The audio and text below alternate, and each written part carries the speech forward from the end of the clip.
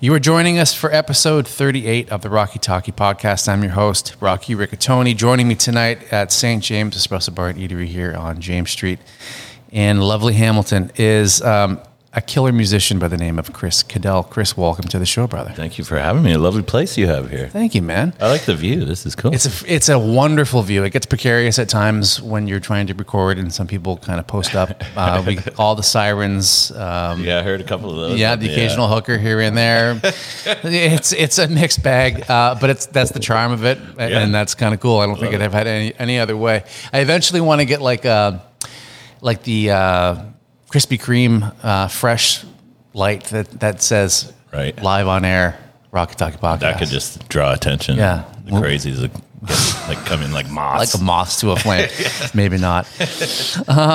Dude, so you traversed crazy Toronto traffic to get here. I did, yeah. And I should have left way earlier. Sorry about that. Is this your first quasi green room that has hipster beer, San Pellegrino, and pad thai? Yes. Okay. I will say that. Okay. Yes. Lovely pad thai. I'm proud of that, really, by the way. Yeah. Shout out Faux Dalbo.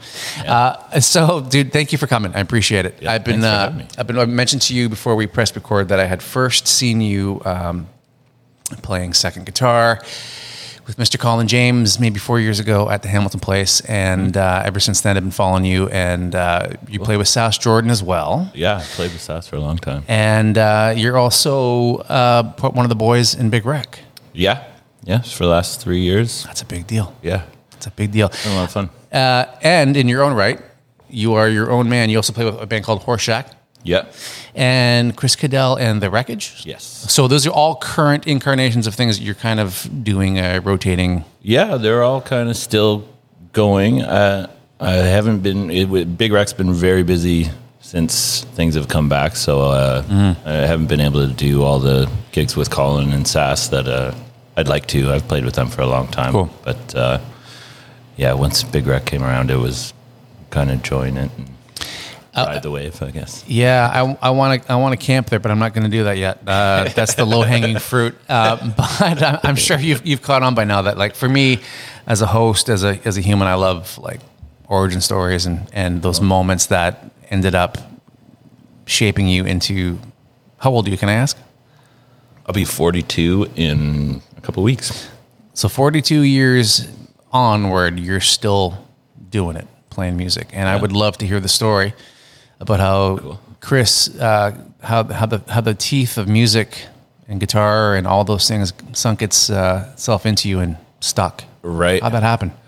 Well, my dad has always been a musician, so he's always had a guitar around, and ever since I was a baby, like taking baths, and he'd sit on the toilet and practice songs in front of me and stuff like that, and I kind of loved it when he did that, and I was always sort of gravitated toward it.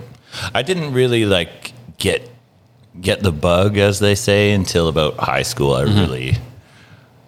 That was when I was like, I think I could do that. Right. I went to like a high school talent show or something like that, and I saw some kids my age doing it, and I'm like, that looks really cool. I'd like to do that. Same. Why they're doing that? Why can't I? But it was odd because there was always like, my dad never really, I could tell he always wanted me to be into music, and I was always into music, but he always kind of wanted me to get into it. But he never really pressured me. He wasn't trying to force me into lessons or anything like that. He was just kind of like, yeah, guitar's there if you want it. That's cool.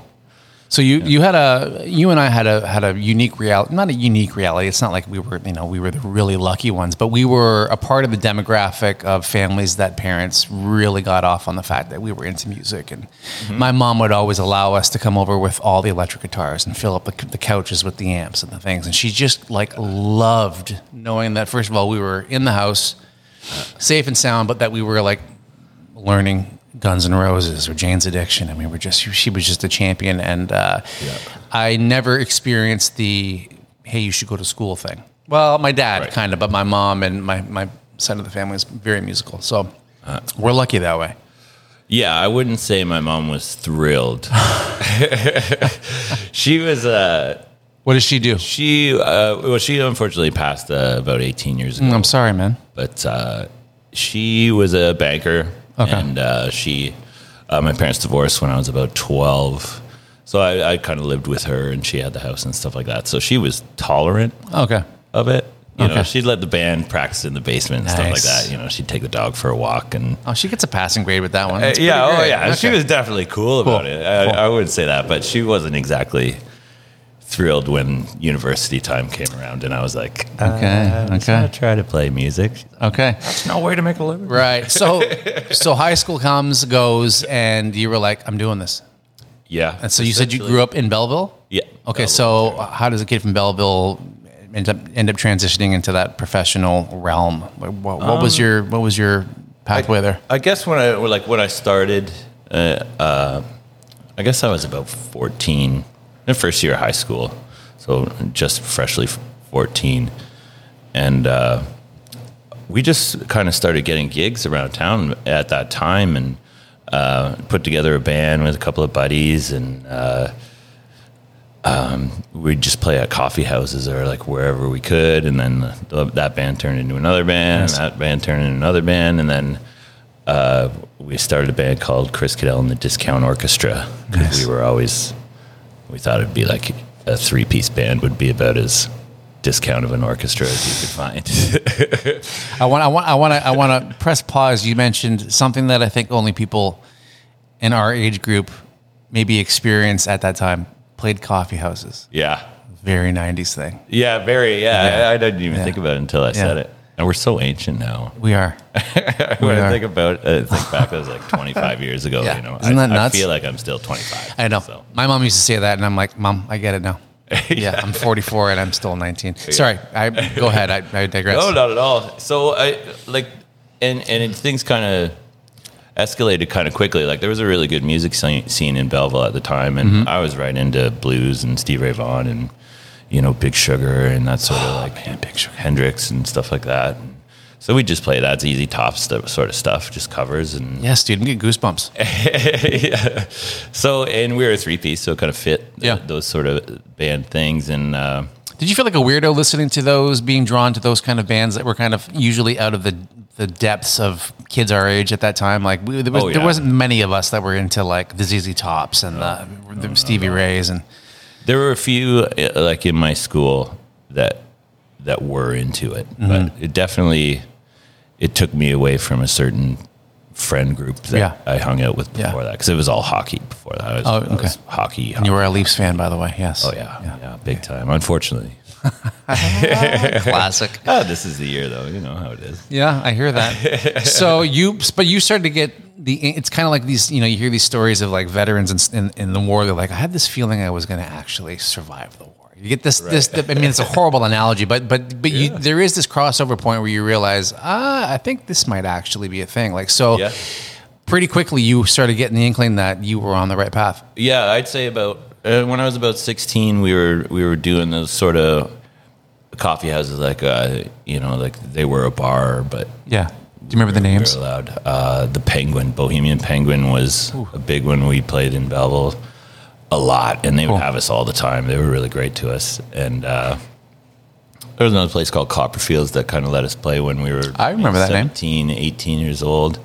The Red Lion. Isn't it interesting how a venue can be as much of an integral part of a band's or a musician's story during those formative years? Like, those LA guys, in the Sunset Strip, like the Motley Crue and Guns and Scorpions and all that stuff. Like the venues that really brought them in and held them together, they got a big part of that story. That's pretty cool. Yeah. I mean, Front Street Belleville was definitely far from the Sunset Strip. Right. But you can always say like, hey, that's where I cut my teeth, and that's where they give me a chance. And that's when I learned how to play to a room kind of thing. For sure. Yeah. And, just kind of word around town, we would get gigs. Before I was even 19, and we'd open for like Kim Mitchell and Atlanta Miles when they were coming to town. Amazing.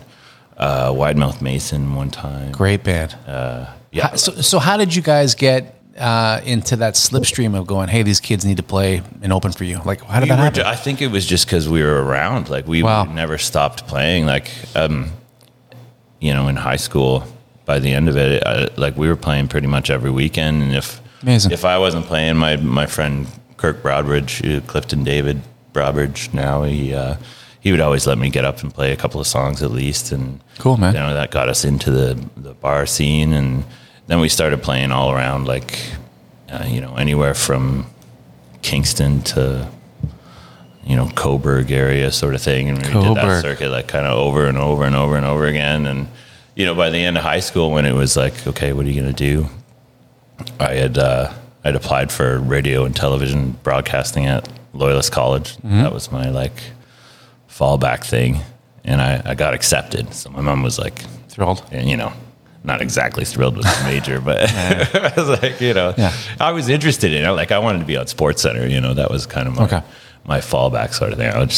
I love sports and hockey and stuff like that. Talking about that would be. What do you love more? If I could snap my fingers and give you a chance to be like to be either, I'd still pick music for sure. Yeah. Cool. But that would be an awesome job. Cool. I would love sitting around watching hockey games and then talking about it. Afterwards. But what was I talking about? We were talking about just basically your transition from high school band to like gigging band and So then when high school ended and it was kind of time to make that decision. I was like, you know, if I really want to give a go at this, I can't have studies kind of at the same time. Right. I felt like, you know, and I can't read music, so Humber wasn't really an option. I don't really like jazz. You know, I'm sorry, but I don't. Mm-hmm. So now I wish I kind of had just to get a little more knowledge about some things, and I've done my own research since then. So I think I'm far more. So you're a pro musician. Do you read music? Well, not like notation or like Nashville reading, like the number system and all that stuff. I could do number system, chord charts. Okay. So you're good. I pick up things pretty quick. You're good. Like But if a musician were to look at the charts that I make for something, they'd be like, what is this? What is this? Like, you know, intro thingy. High part. Yeah. That sounds familiar. That sounds familiar. Just like verse, chorus, verse, chorus. Right on. You know, everything's verse, chorus, bridge sort of thing. So VCH, V2, yeah, V3. Exactly. Don't forget the riff. Yeah. So 14 is when the guitar started landing in your lap? Yeah. Yeah. Okay. So did you go like headlong? Was this thing attached to you? Once I just really decided. I picked it up at around 12 and, you know, learned diddling, ding, ding, ding, ding, ding, ding. My mom taught me that. I played that for a while. And then I kind of put it down. I just, you know, I was still very into hockey and, you know, wanted to be in the NHL. Yeah. Like every Canadian kid really wanted to.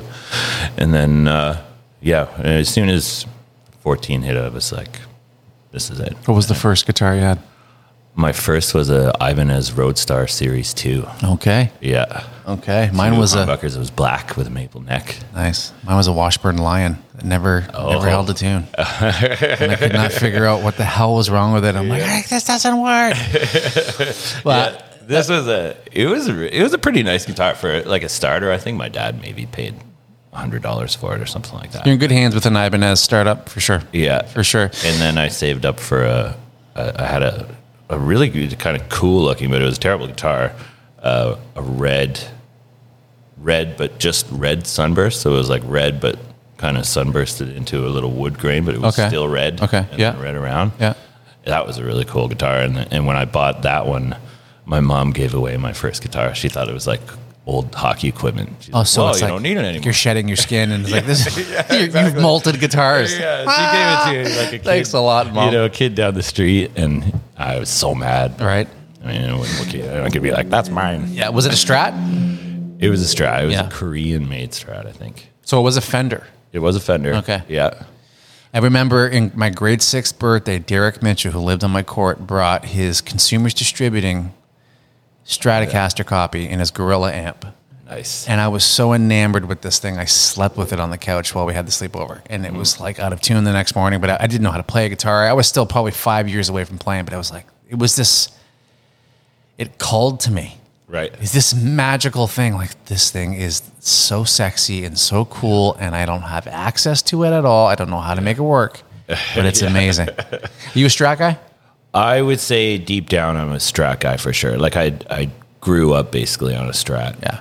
My next guitar was it's a Tele. I still have it, thank God. 83 American sort of standard. Somebody had routed it out for a middle pickup. So I kind of fell in love with it because it was at my guitar teacher's studio, and it was for sale, and he just kind of had it there, and it was there for so long that I just kind of didn't even bring my own guitar. Okay. And I just like, I'll just play the telly. Yeah, like, just absorbed it. yeah, and then one day he called me. He's like, somebody's interested in buying this. I know you love it. So, Nice. so I mowed a lot of lawns for that guitar, but it wasn't a Strat, so I never. Yeah. I loved it. I learned a ton of stuff on it. It was my first kind of nice guitar, like American made. Yeah. Telly. It was Maybe my desert island all time guitar. Yeah. Telly. Telly. Really? Yeah. I've had many iterations of it, and I finally landed on I got a 2003 American one, and ended up putting an aftermarket double bound body on it, and it's just stunning. But it took me 8 years to find the right Telly. Yeah. Yeah. It's crazy about guitars because, what feels great to one person is that's terrible to another. That's the thing my wife genuinely, preciously doesn't understand is she's like, but you have that guitar. I'm like, but it's not the same thing. Really isn't. It's like you could have a pair of Jimmy Choo shoes, or I'm trying to make it sound like a dip, which just I have to give her clothing analogy, but like she's in women's fashion. She owns a store right there. Oh, cool. But I'm like, listen, you can have two types of handbags that are both considered the same thing, but they're for different purposes. They feel different. They're yada yada yada. Yeah, just those nuances that a musician understands, but those that aren't don't. Yeah, exactly. We're both digressing pretty hard here. I'm sorry. I find acoustics are the biggest culprits of that. I 100% agree with you. Yeah. Sometimes you just pick up an acoustic, and just the way you play it reacts to you the right way, and just feels good against you. You know what? I'm not going to go chronologically. Let's just keep going down roads we find ourselves on. So now we're in Guitar World. So, so get me started with gear. Yeah, man. You hear a lot about musicians, and it's true. A certain guitar will make you play a certain way. I thought I'd have to go to Nashville to find the right Martin. But I went to Capsule Music to buy strings, and I walked out with a 1979 Martin D18. Nice. Phenomenal. Yeah. Phenomenal. And I have a J45. Both equally beautiful. Both 100% different. Oh, yeah. Big time. I play differently on each of them. Can you speak to that? Yeah, absolutely. I find the J45s they're kind of like the strumming away frontman one. Yeah. And Martins you kind of got to be a little more delicate with them to really get their tones out. So you definitely play them sort of differently. They boom in a different way. Yeah, for sure. Yeah. And I think you strum a J45 hard, and it kind of loves it. I call the J45 a nice dry country road. And a Martin is a babbling brook. It's like very poppy and bubbly, and it's just really, what do you got? What are you playing on acoustically? What do you? Well, I have a J45 that's kind of my main gig and acoustic. Old one? New one? It's 2006, I think. Okay. I bought it new. It's got the white tuning pegs. Nice. I did mine with those two. I got rid of the Grovers, and you got to have those. You got to have those. Yeah. I mean, I hate them. Yeah, the guitar's been frustrating. They're not great, but they look cool. Yeah, yeah, exactly. Yeah, it's been a frustrating guitar. I've had many different pickups in it and stuff like that, but it's just something about it. Whenever I go I should get something else, then I play it, and I'm like, okay, I do love this thing, but I don't like how it plugs in. I'm still frustrated with how. Does yours get loose when you unplug it? The housing? Yeah. What the hell is that? I got used to just tightening. Yeah. Yeah. Okay. Well, then it's an inherent. I kind of do it just as a. Yeah. It's an inherent J45 thing, I guess. Yeah, exactly. Sorry, these flies, man. They just. It's all good. They must be a fan too. And so the J45 is that all you got right now, or what else? I have it's called a Ryer guitar. A guy named David Ryer from Belleville. He came to a Collins show one time. He sent me an email. And he was somebody who had seen me when I was playing in the clubs in Belleville and stuff like that. And he started making guitars, and I guess it was about maybe 2014, 15 maybe. He sent me an email, and he said, I'd like to come, you to try some of these guitars, and he came to a call-in show in Belleville, and I, got him in for a sound check or whatever, and played a couple of guitars. I'm like, these are man, they're stunning looking, amazing. Like he's great with wood. He must have been thrilled. Yeah, he was really cool about it. And then I was like, he's like, what would you change? And I'm like, well, I had this kind of Parlor Martin CEO, basically a triple O, and it's kind of smaller. I'm like, I like this guitar, and I wish it was a little bigger. And I love the look of your guitars, but the necks just feel kind of thin to me. Just my personal preference, sort of thing. That's kind of thing. And then like about 6 months later, he sent me another email, and he's like, I built you this guitar. Wow. With kind of those little specs that you said. And he's like, if you want it, just pay for the, the parts or whatever, and a little extra, and you can have it if you like it. And I was like, this is amazing. So I went and picked it up, and it's just like, very good. Very cool. It's amazing. It's just so nice. It looks so nice. What a story. Yeah, it was really nice. It was really sweet of him to... Simple finish, like just natural wood? Yeah, he doesn't... I think, if I'm right, he doesn't use lacquer. He just polishes it so much that it kind of shines. Really? So it kind of like... It gets beat up. Like the neck especially is like... But I love that. It's very worn. And yeah, I love that too. So I'm a huge fan. It's kind of like an acoustic version of a nitro scenario. It's kind of like this table, actually. It's not, there's nothing on it, but like it was like a beeswax, but it's matte, but it's like, it shines up. That's cool. Yeah. I'm going to completely take a complete left turn here, but I'm kind of a brand snob, but I do love Yamaha acoustics. Mm-hmm. And Yamaha has this like budget line called Storia. Yeah. And they have a Storia 3, and it's this like purpley red finish with these purple rings around the sound hole. Beautiful gold appointments with the tuning heads and the pegs and all that stuff. It's like, I think it's like $500, and it's like a parlor size guitar. Yeah, I can't wait to buy that guitar. If you ever see one, take one off the rack. They're outstanding. Yeah. So because you want to get, for me, I want a guitar if I'm going to like a writing session, or if I'm going to be going to a cottage or something. I don't want to be thinking about the fact that my $3,000 J45 is in the corner. Yeah. When you have kids and yada yada. So this is like fits that bill. So I love the Yamaha stuff, and they've actually been pretty cool to me for a few things that I've wanted, and then lent me a few guitars, and they do Line 6 as well, which is pretty cool. I didn't know that. I just bought a Stomp. Yeah, and I didn't know Yamaha. I traded in all my pedals like last week. I'm like, I'm done. Really? I'm sick of this because the thing is, you can't get rid of the pedals. I know I'm going to regret it. Yeah. I know it's just a given. I know I'm going to, but I'm more of a player guitar guy, and I'm not really a gearhead. So I know that I won't chase tones and perfect them the way some guys will. So. Which is hilarious because the learning curve on the Stomp for me has been hellacious. I'm like, this is impossible, but I'm slowly getting it. You got the XL? Yeah. Yeah. But I was like, in the long run, this is going to get me there quicker. Right. But yes, I'm waiting for the day when I go, why did I do that? But anyway. Well, I mean, with those things, you can't beat the delays and the colorful sort of tone sort of things. Like, there's not, unless you get into like, Axe effects and like really expensive sort of stuff. Then have you played? That's the way. Have you played the Litigator patch on the Helix? No, what is it? So one of the chief engineers of Line 6 basically built the perfect boutique amp out of the ether of his mind. He used a Princeton platform. But he basically did things that you can't physically do in the physical world.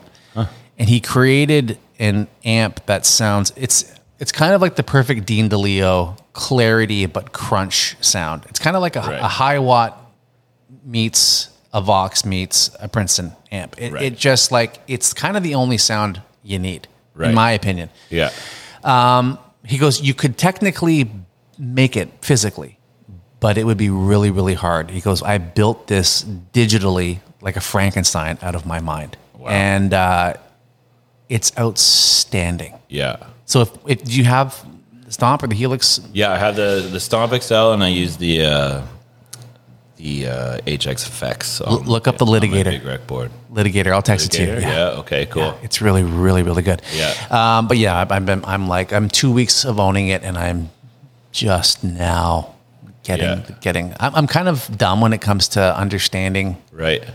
those kind of things. Yeah, I'm a slow learning curve on that sort of stuff, but they made it so easy now. You just plug it into your laptop and It's crazy. you can just save your favorites. Yeah, and then you can just goes back to there. buy someone's good idea and good sounds and go, thank you, sir, and put it into your thing and make yourself sound great. Yeah, and a lot of their overdrives and stuff like that are really good now. That's something I never really got into until this. Their Soldano Helix. patches are like impressive. Even 20 years ago, Line 6 had some great stuff. I was like, these guys are. Oh, they've always been great. Like the green pedal is the standard for everybody. Still, tons of people still use that.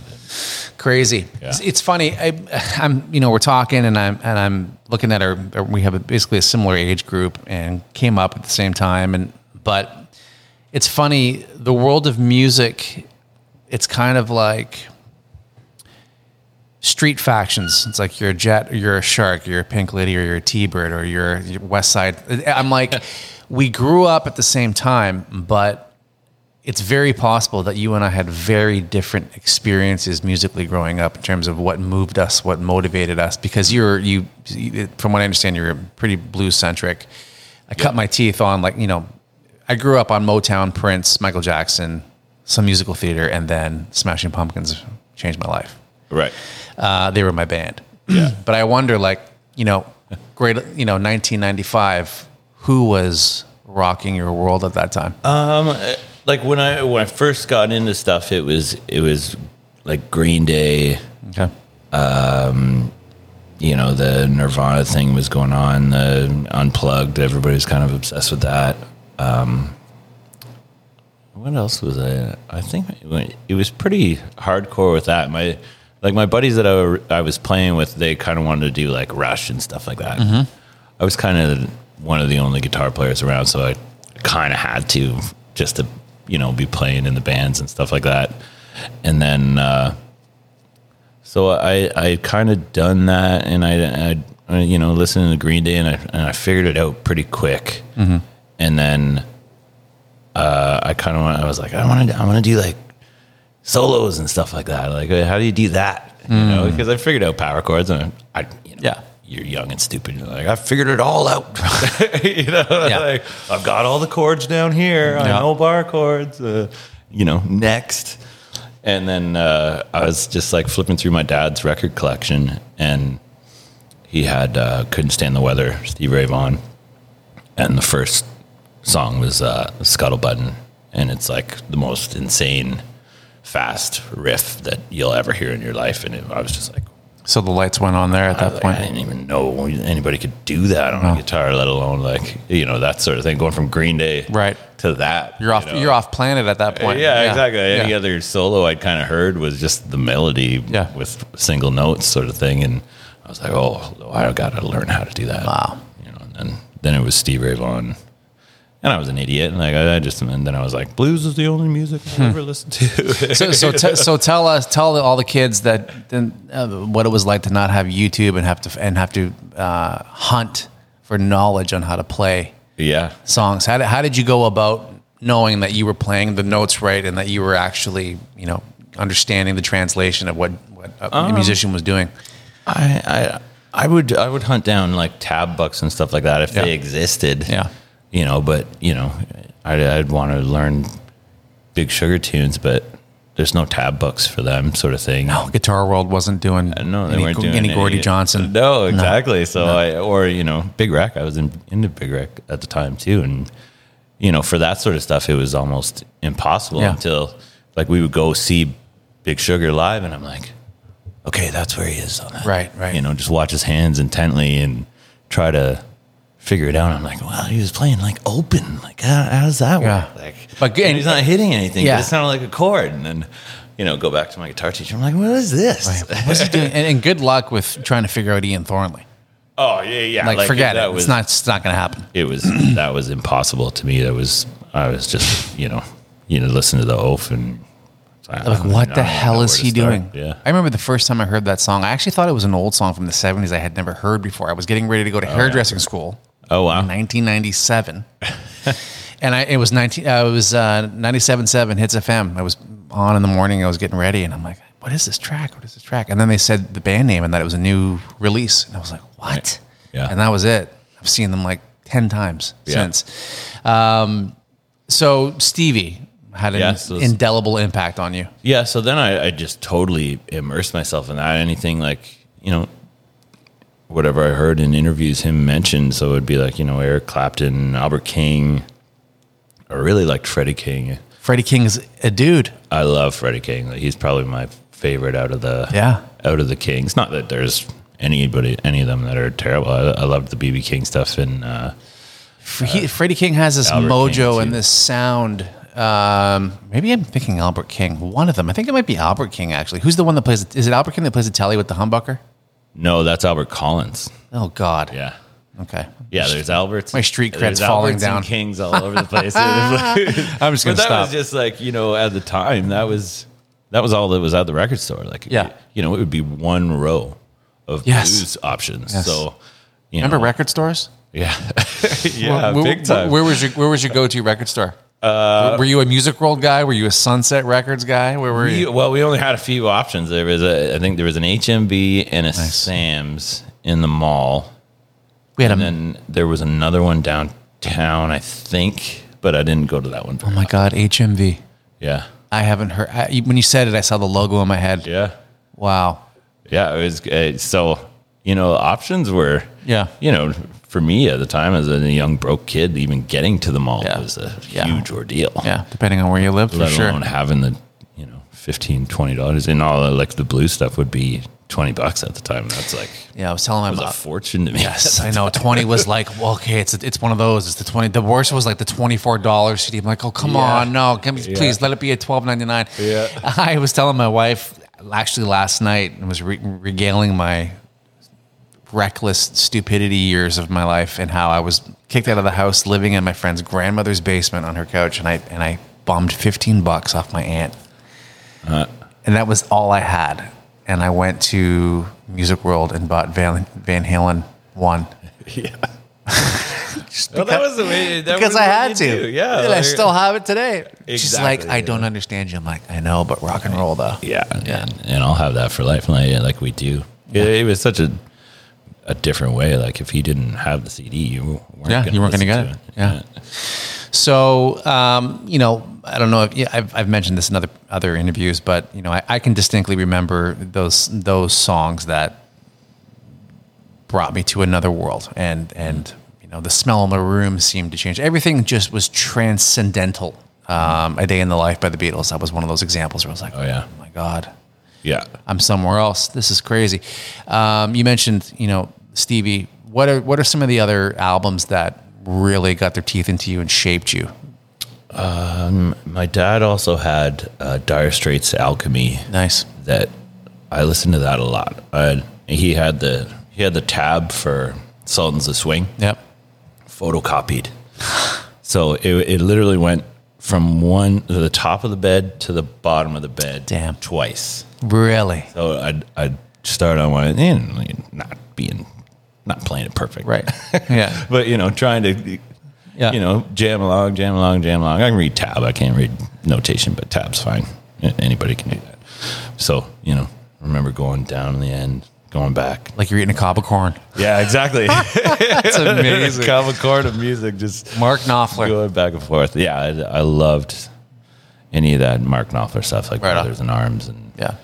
And that was kind of, but, I was so into blues, like if it went away from the kind of 1-4-5, I was a little bit lost. Yeah. What I mean? Like, going to different chords than that and minors and majors. I didn't really understand that unless I got taught the song and I'm like, oh, okay.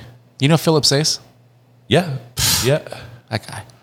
Yeah. Monster. I remember it was a few months before I actually moved to Toronto, and a couple of my friends, we were going to get a place because they needed another roommate, and I, kind of exhausted the sort of Belleville scene for what I, wanted to do, and I wanted to, step up and be around, just move to the big city, and give it a go, give it a real go, and we went to Grossman's and saw him, and I was like, damn, these are the kind of guys that play around here. What year was that? 2002, I think. So this is pre-Melissa Etheridge era? Yeah, he was still living here. I think by the time I had moved to Toronto, he had gone to LA. Yeah. He had made that jump. He's awesome. Yeah, he's an alien. I don't need to tell you. This planet. Yeah, I don't need to tell you. He's sidebar. Wow. Yeah. That is so. I mean, that was kind of what I wanted. I wanted to come to Toronto and hear guys like that. And,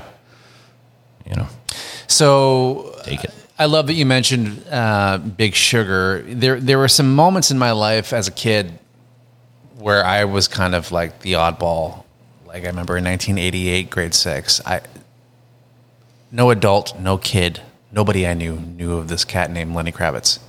Yeah. Much Music played a video of a song called "I Build This Garden for Us." Uh-huh. That was it. I was hooked. I was Right. talking about Lenny Kravitz in grade 6. I was like, who? Big Sugar was one of those bands. I think it was 94, 93 maybe when I think they were still in Windsor. I don't know. Well, he's originally from the prairies, but they did "Please Let Me Sleep In Late" Yeah. and "Dear Mr. Fantasy," Yeah. Traffic's cover. Oh. I'm like, who the hell That is was like this the band? 5-song EP thing, right? I I think "Sleeping Late" was on the album before that.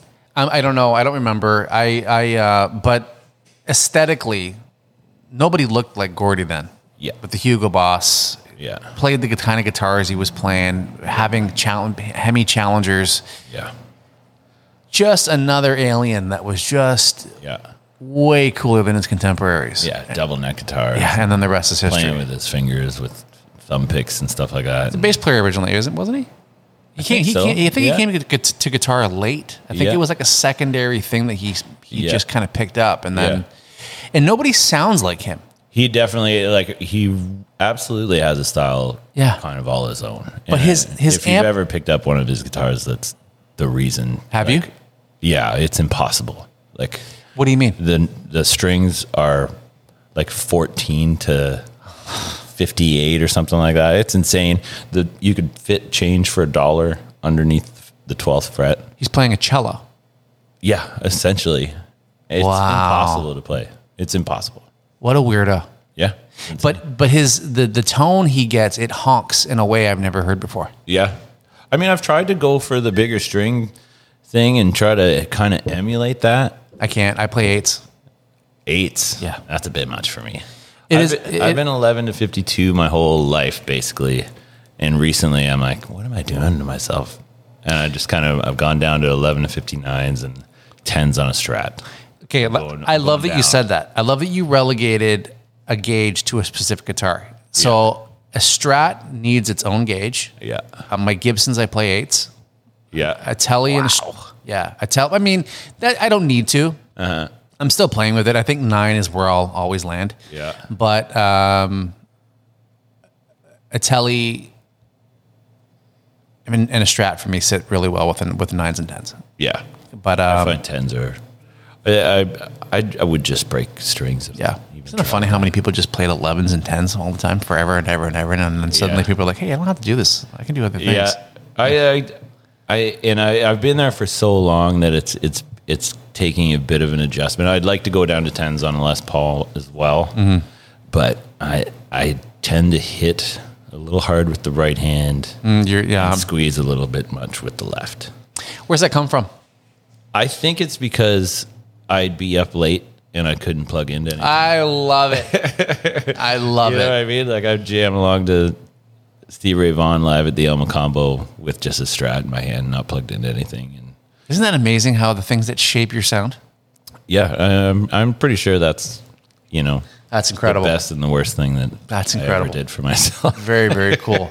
Because it's biting me right now. Right. Learning some of the big rec stuff has been like, Ian's pretty on me for like, you're out of tune because you're squeezing so hard and you're hitting so hard with your right hand. It's like, ease up. Like he catches that? Oh, he hears everything. He's the composer, right? He hears everything. Yeah. Okay, we got to land there. It's all good in a great way. Do you ever find how old is Ian Thornley? Is he like 10? You got 10 years on us? He in his just 50s? turned 50. Yeah. Okay. I hope he doesn't mind that I said. When did we get to the place where we started talking about contemporaries and age groups that were in our mid 40s? Like, well, I'm older than you, but like a couple years.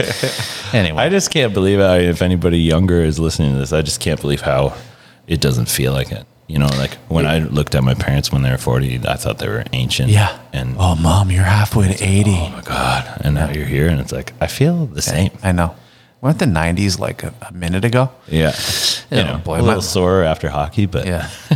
So I got 11 years on my wife, so I'll be like, oh, I remember when this album came out. She's like, I was in grade 1. I'm like, okay. Anyway. yeah. Do you ever find as a player,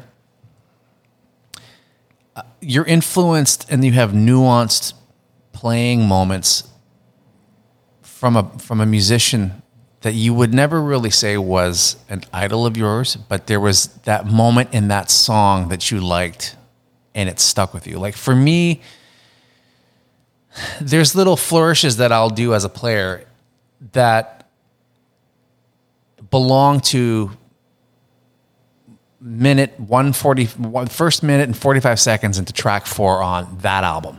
But it was like, but he wasn't like a major influence on me, but that part he did was, and it stuck with me. Do you have any of those? Yours? What was yours? Okay, so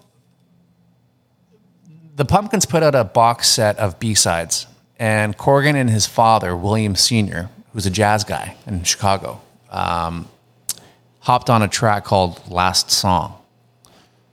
And the dad has this jazz tone, the jazz tone, but his vibrato is so delicious and distinct and deep and perfect that at the right tempo and the right song and the right key, I emulate that. Right. Jerry Cantrell was a huge influence on me, but there's some stuff off Jar of Flies that it's not my biggest album, but that moment, like I have to attack that string that way. Yeah. It's weird, but it's those imposter moments where it's like, I didn't really like that guy, but I love that moment. Yeah. So do you have anything like that? Yeah, I think I know I use the lick all the time. It's kind of like one of my pet licks, which, you know, you kind of fall back on when you're the last refuge of the uninspired, as a buddy of mine says. But it just kind of comes out all the time because it seems to fit everywhere. But Slash in Lenny Kravitz's Always on the Run. Always on the Run. Come on. Squeeze, squeeze, squeeze, squeeze, squeeze. It's like, I use that all the time. All the time. Why the hell? And I don't even think like I've ever learned that solo verbatim or anything like that. But like that lick is just like, I'll tell you I'm what. sure it's standard. Like lots of people use it all over the place all the time. But that's where I was like, well, what is that? Top 5 favorite solo of all time for me. It's pretty great. It's His tone, the opening riff, like just Slash just was everything for me. yeah. I know he was never. I never really got crazy into Guns N' Roses, but like I kind of loved his solos. You know, you can sing his solos, which is I've always been a big fan of. And he was stoned most of them. Yeah, like It's like I don't remember the solo to November Rain. Yeah, I was stoned. I'm like, what? Yeah. I know what you're playing in November Rain. Yeah. How the hell did you do that? You know, also those guys, you know, had months and months and months to make one song. Very true. Very true. People are pretty good at recording stuff. Okay, so okay, man, I have a lot of questions. I'm geeking out a little bit right now. It's nice talking to a player that you know. So I'm a chef, and you know, I do the restaurant thing, but I still say music. I'm a musician first. Yeah. So geeking out with the players is pretty awesome. So blues. Colin James is a cat. Oh yeah. He's awesome. I've been watching him since I was since probably 93. Mm-hmm. He's had an awesome career. Yeah. And I loved watching him. at Hamilton Place. I had fun watching him. I believed him that he and the band were having a great time. Yeah. And that gold top P90 Les Paul that he opened the set with. Yeah. Come on, man. What's funny is my dad gave me his I call it his midlife crisis because I bought it when he was 40. Okay. And he gave it to me. It's an 88 gold top Les Paul with two Beautiful. bars just like Colin's, and I love that guitar, and I'd love to have it on the road, but Colin got that guitar, and I can't take it out anymore. Right. It's like too matchy. Yeah. I can't do it. So Beautiful. Does the guitar play and sound as good as I assume it would? it's awesome. It's heavy. Yeah. It's got a smaller neck, but I kind of learned on it. I prefer bigger necks on a guitar, but like it's just cozy. And it wins every time. Like if I bring it to the studio, it's like, Yeah, that's the one. come on, pick that one up again. I got a 1990 Les Paul Standard. Best Les Paul I've ever played. Yeah. That's the end of my story, really. I mean, it's just. I for years I thought it was a 94. I don't know why, and then I'm just reminding myself, hey, I need to look at the back of the headstock and count the first number and the fifth number, and I was like, oh, this is a 90. Dude, like when we would play clubs in Toronto, like I'd have sound guys come up to me and go, that's a great guitar. Right. And so now it's like, it's that conundrum of, I love this guitar, but it's old now. I don't want to play it out anymore. You know what? I'm not worried about it getting hurt. I'm afraid of getting stolen. Really? Are they getting that? I don't know. The 90s standards? Are they what? Are they getting like crazy in price or anything? It's just like that? it's a 30-plus-year-old guitar. I'm just thinking about. So weird. I still think it's like 1990s, 10 years ago. I know. Yeah, I guess so because Yeah. when we were in 1990, that's a 1960. We were so lucky to have such great music then. Yeah. Yeah, there was a ton of stuff. It was so cool because there was so many different things. So many different things. It was the rare occasion when my discography was broken into thirds, and it was a happy ratio. It was British music, Britpop, and British rock, Canadian music that cut the mustard with all of them, and American. Yeah. And like every province in the 90s had a band that was repping Canada in an amazing way. Name me a province, I'll name me a band. Like it was really special time. Totally. Saskatchewan. The New Meanies. Oh, I love those guys. Yeah, man. You thought you were going to give me, but I was ready for you. New Brunswick, let's go. Oh, you know what? I don't think I have one. Really? No. There's got to be one. Somebody will write into New Brunswick. Good on you. Were the inbreds from New Brunswick? I don't even know who they are. I'm sorry. See, I was. You started it. I was sounding arrogant, and you showed me. It's funny though. The prairies of Canada. What is it with the prairies of Canada and blues? Widemouth Mason, Gordy, Colin. It's a thing. Yeah, it's weird how. I think actually, there was a big like sort of blues scene in the 80s where promoters were bringing like older blues acts up into that, from the States, just up into like Winnipeg. Right. It's kind of like lower mainland Canada. So middle America sort of into. places, and they just like kind of come up in a part of a tour and stuff like that. And so I'm sure that's kind of why it happened. Landreth Brothers. Amazing. Another Joey's unbelievable. Actually, I saw a post where I think you were playing an event with him. And you were joking, like when it comes to slide, when Joey's in town, let him play. I'm not touching a slide. He's I love his voice too.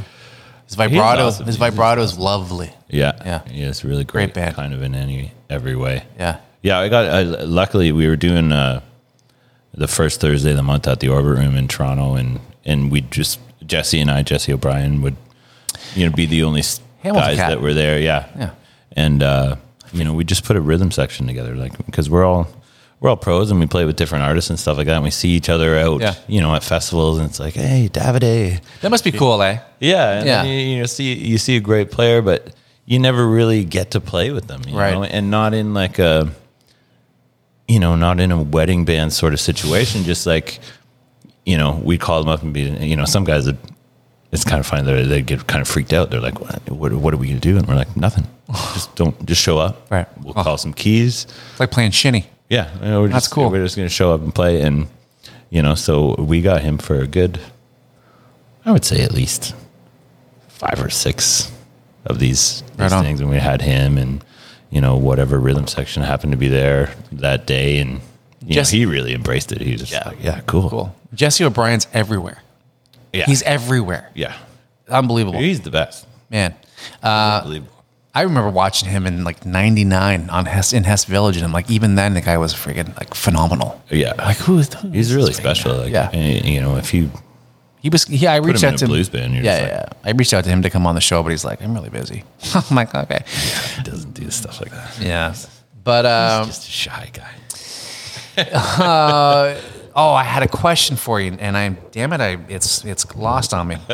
Well, let's jump to the moment where you kind of got called up to the majors a little bit, and Mr. Colin James tapped you for joining the band. How did that all shake out? Well, we had that gig at the Orbit Room, just doing blues sort of stuff, and we had done that for a while. And Al Webster would come and play sometimes, and he played in a couple other different things that I'd play with, and he played with Colin. He's kind of off and on all the time, and nobody ever really leaves that sort of camp, really. Right. And I guess Colin was just kind of Craig Northey was playing with him, and he had just gotten the gig doing Corner Gas, like doing the soundtrack for that. So he was kind of busy and just wanted to get off the road. And Colin called and asked, and he was like, "Do you know any guys?" And he's like, "I've got the perfect guy for you." Al Webster is kind of a character. He's a great dude, and so he's like, "Okay." And then the next thing you know, I get a call from their management, and they're like, "We got this gig end of September or end of October." It was just before my 30th birthday, I think, maybe 29th birthday. And then, so they're like, "We got this gig in Barrie. Can you do it?" It's with Colin James. I'm like, "Yeah, I'd love to." And, what's that feel like? Really cool and terrifying at the same time, I guess. And you did it before 30. That's a big deal, man. I did it before 30. That's awesome. Yeah. And so I was like, "Oh, this is awesome. I would love it. Just let me know when rehearsals are, and what the set list is, so I can get songs." And I just hear laughing on the other end of the phone. And they're like, "Well, there's going to be no rehearsal for sure. Really? We'll be lucky if there's going to be a sound check even that day, and we'll do our best to get you a set list." Why?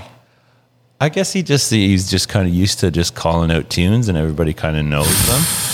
So that's hell on wheels, man. Yeah. So the tour manager at the time, he called me up and he's like, "Okay, I kind of know what he does. I'll send a list to him and see if he sends something back so that you can at least learn some stuff." And otherwise, it's just kind of shooting in the dark. Oh man. And so I got a list of like 60 songs. And luckily, I think it was like 6 weeks away from the gig or something like that. So I was like, I had lots of time to prepare. So I was into it too. I was like 10 songs a week.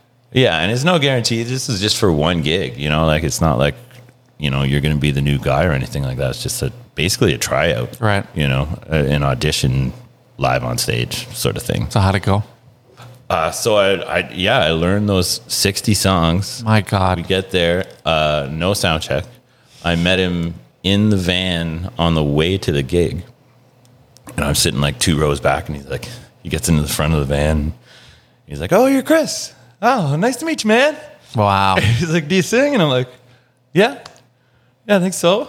And then he starts breaking into a song. Like, this is one of his songs. He's like, "Swing on the wind, turn your lights down." Like trying to do the harmony that I thought was there, sort of thing, and did that. And he just kind of stops and he's like, "Okay, man, cool. This should be fun." And then we get the set list like literally 5 minutes before we go on, and it's like 10 songs, and 3 of those songs weren't on the list. Oh my God! But they were like kind of hits. It was like 5 long years. I was like to that. "Why'd You Lie?" and something else that was like yeah. Voodoo Thing was. I think it was that might have been on the list, but. Wow. So yeah, and then next thing you know, we're on stage, and I'm, What was your terror level out of 10? Or did I don't remember being all that nervous. And I don't know why. So my question is he the kind of guy that just can kind of chill out a crew, and because he's just vivacious and warm and like chill?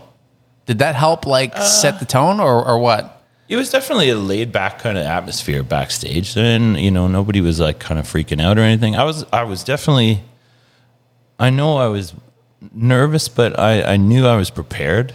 But I only really get nervous if I'm not prepared. Right.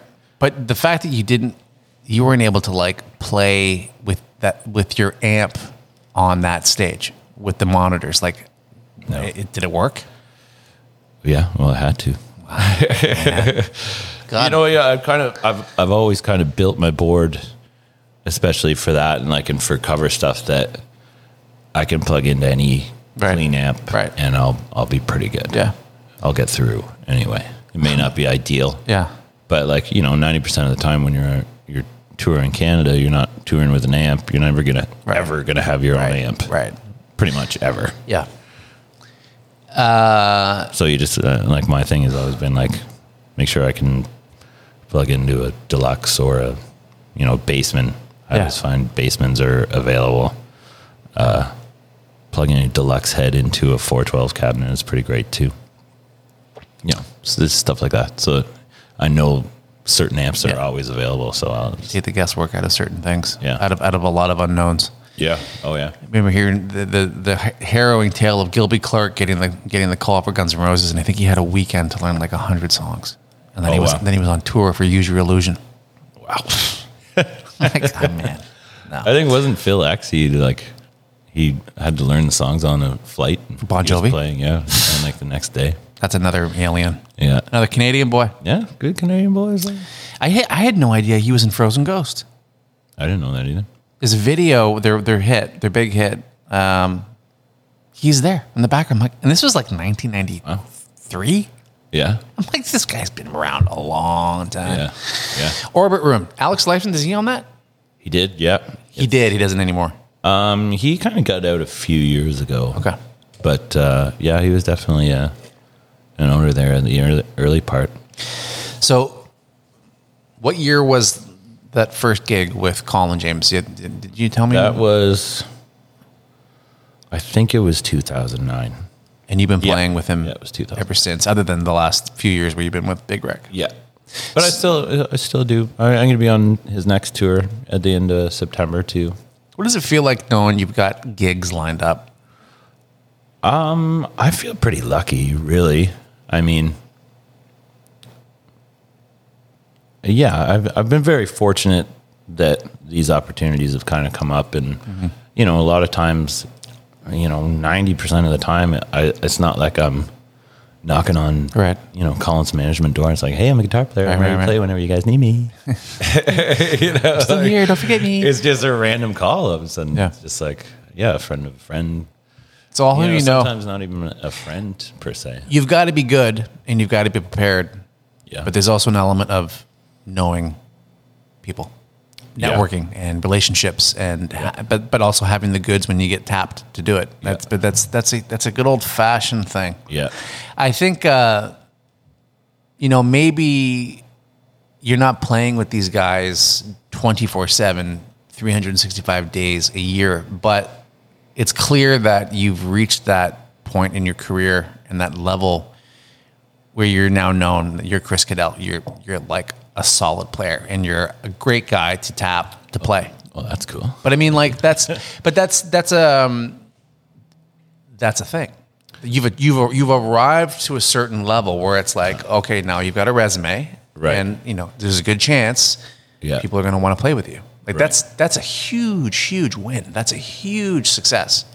Yeah, I've been pretty fortunate with that. My motto has always kind of been show up on time, in a good mood, and prepared, in that order. Be a nice guy. Yes. But I'd say all three are just as important to be on the top. Yeah. You have to. Being on time, even though I was late today. I'm sorry, Toronto. Dude, you were late because of Toronto traffic. Don't worry about it. We're approaching an hour. How are you doing for time, brother? I'm totally fine. Okay, cool. Man. Cool. Need some more pad thai? No, I'm good. I'm going to say that. You might be the first person to eat inside a microphone. Sorry, I cut you off. But no, yeah, good work ethic and being likable is pretty. Yeah, I mean, and a lot of the time it is the hang. You know, I think I'm sure that's kind of the main reason I got the Big Rec gig. Right on. Because Ian and I have been friends for a long time. Where did you guys meet? We met at the Orbit Room. Really? Yeah, I was playing with Eric Paul and Tabitha Stanley, who were in Thornley at the time. So we played there every Sunday. The band called Stifler's Mom, and we and we had a lot of fun. And he'd just kind of come down on Sundays, and the first time we met, we were making fun of Vince Carter because he was always faking being injured all the time just to like get out of playing. So we just riffed on that, and we just kind of, whenever we saw each other, we'd get together and laugh and awesome. Talk about music and guitars and pedals and So tell me about whatever. When Big Rec called. What was that like, and how did that happen? It was early 2019. I think it was around February. It was just before I was going on the road with Colin for across Canada sort of thing, about 2 months, and he invited me to a restaurant, and we were just kind of hanging out, and he's like, Brian's not well. He's not going to be able to do the tour. Would you be able to, fill in for it? And hopefully he's going to bounce back and be ready. And I was like, well, of course, buddies, and, they don't want a stranger kind of coming in in that kind of environment sort of thing. So Brian was dealing with cancer? Yeah. Right. Yeah. He was getting pretty bad then. And, but there was still hope. So everybody was hoping that he'd just kind of, beat it and come back. But, unfortunately that didn't happen. So midsummer he passed, and then we went on tour, and it was a long tour, like September till December. Wow. We were pretty much gone. Like we rehearsed for a good 3 weeks, and then we were gone at the end of September, right until I think when we got back in November, it was like sort of weekend stuff around Ontario, and that was kind of how we did it. And a few weeks, about a month or so in, it was feeling pretty good. Ian's like, why don't you just join the band? And I was like, oh man. How did he did he basically invite you casually like that, like just in passing, or was there like a moment where? Because I always wonder how these things shake out. And actually, I think we were playing catch outside the bus somewhere in the middle of America somewhere, because we bought baseball gloves and it was something to do on a day off, and we had a few drinks. Wow. And he was just kind of like, no, you got to do this. And I was like, I had a great thing going. I've been playing with Colin is awesome. That's a big gig. And so was that hard for you? Gig. Oh, bittersweet. Sure. Yeah. But on the other hand, I played with Colin for a long time, and I kind of felt like I needed a new challenge almost. Well, for those, not to say that playing with Colin isn't a challenge, because I've learned a ton of stuff off of him, and that's been 12, 13 years of playing with him, and, learning things that have shaped me as a guitar player and a musician. Yeah. Big time. But did you have to break up with Colin, or did it work somewhat, out with? Yeah. Which is tough because it's been a long time, and it always sucks replacing somebody in a band that, we're going pretty tight. But how do you take it? I think well. I mean, we're still friends. I'm coming back. You're still going to play with them? That's great. Oh, of course. I don't think I'd ever say no if I'm available. I wouldn't just be like, nah. Well, to the uninitiated who may not know about Big Rec or Ian Thornley, these are ex-Berkeley guys, and Ian Thornley is easily one of the best guitarists in the world. Yeah. He can sing, he can play slide, he can play lead. The guy writes, he produces. The fact, I don't know of a bigger testimony to who you are as a player and as a musician, other than the fact that you've been tapped to play with Big Rec. Like, that's a big deal. It's definitely been the biggest challenge of my musical career. Can you talk about that? Because people, so Yeah. before you launch on that, I mean, I just, even for me, you know, who I've been a student of music my whole life, and I think we underestimate. You see a guy join a band, it's like, oh yeah, that's it, he made it. But you don't. It's like kind of like getting your black belt and then you start all over again. Right. For some people. So like, That's a great way of putting it.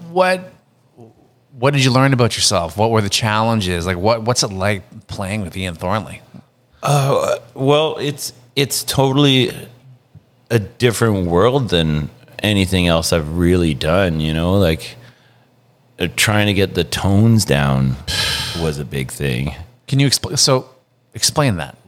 Well, it's like, you know, for my whole life, I've just kind of used pedals for distortion and stuff like that. And it's worked fine for the bar gigs and stuff like that. But, you know, when you get into that kind of volume and there's like 100-watt heads into 412 cabinets, you know, he's got 3 of those on stage.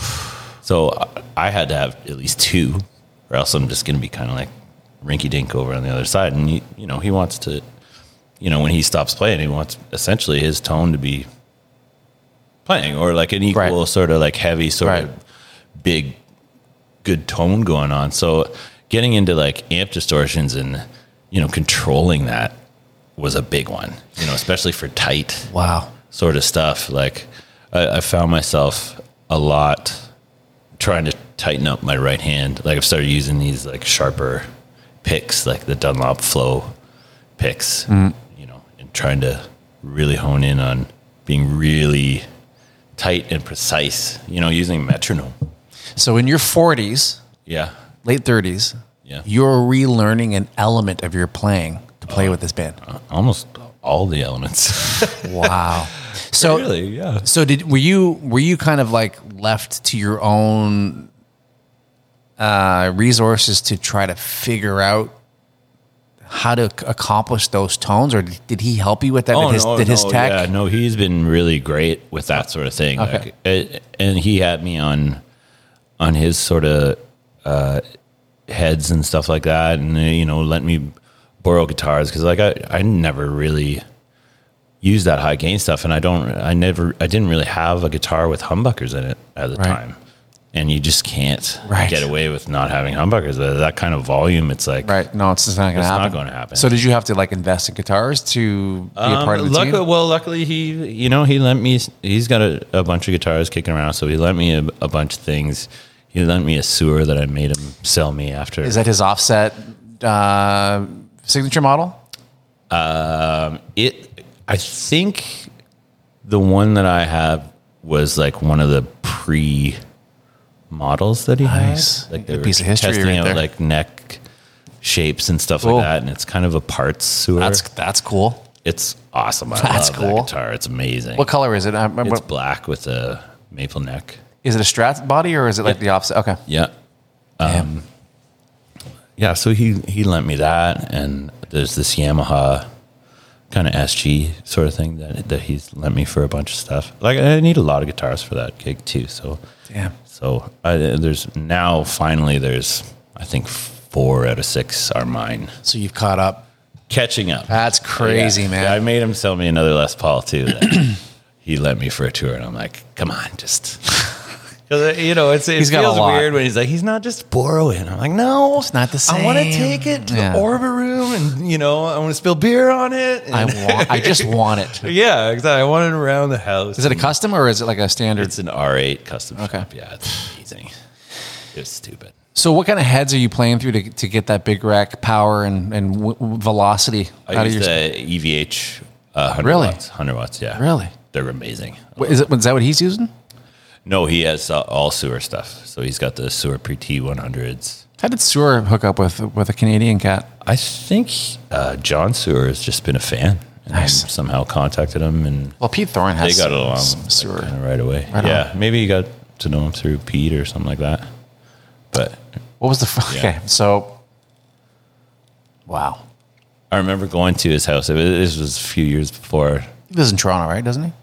Yeah. So he lived kind of down the street from me, and he's like, "Hey, come on by. Let's hang out." So we went to the Fox and Fiddle or whatever, and had some food or whatever. And he's like, come on up to the place and check out some of these guitars. And just an onslaught of it's like he's pulling it from behind the couch. Dude, yeah, I've seen this it. one. Man. And then you don't even see them when you walk in, but they just kind of appeared. And then he's like, it's this, and try this one. And wow. That one. I'm just like, I think I must have tried about 10 different sewer things. And he's like, and they're like kind of, he was calling them mules, where they're like, just no paint or finish on them. It's just kind of like for a neck shape sort of see, because he was building the actual neck shape for. So they probably just sent him a ton of iterations. Yeah. And he just kept.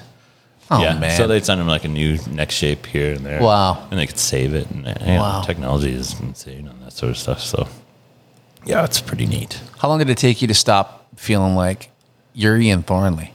You're Ian Thornley. I'm in Big Rack.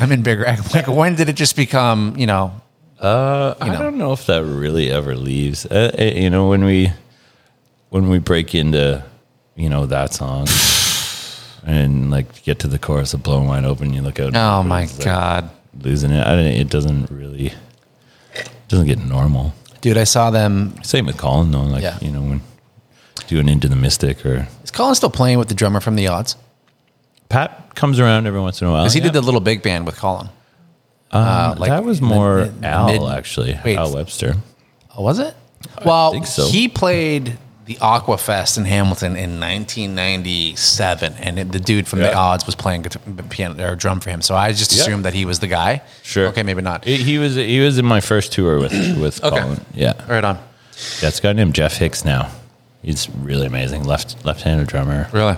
Out in Vancouver, and he's kind of there hasn't been a bad drummer in Colin's camp ever, but Jeff's really great. He's kind of got everything. He can really swing. He rocks hard, and like kind of the sort of, I don't want to say sort of like Americana sort of stuff. Like he's really cool at painting a drum picture. Yeah. If that makes any sense. So Ian Thornley's known for his alternate tunings. Mm-hmm. So how many guitars do you have to have at the ready in different setups in terms of, the tuning scenario? I have 6 on the rack. Jeez. And then sometimes one more off the rack that's just kind of hanging out there, or which ends up being the one in my hand while we're on stage. Do you have your own tech, or is there one tech for 2 of you? Yeah, I have my own tech, Matt Barber. Stage right. He's been with me for the last, at least since March or so. And then, and a bunch of the guitars do multiple tunings. So it would be impossible to spend time with someone like Ian Thornley and not come away with something. And that's an understatement, I'm sure. Yeah. What are some of the takeaways, the obvious takeaways that you've gleaned from that kind of guy? You know what? Let's do this in 2 parts. What was the first lesson you learned from him, and then follow that up with other said lessons? What? The one thing that really kind of changed how I approach guitar, even, it was just doing a metronome thing. So set it up kind of slow, and then just do like do down up down up down up down up down up down up down up, and do it with like high gain. So do it kind of muted and get it till it's like really really tight. Do it for 2 minutes. Go up 5 BPM.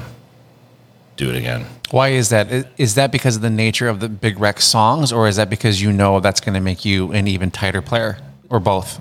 Well, that's kind of when I realized doing boring crap like that really works overall.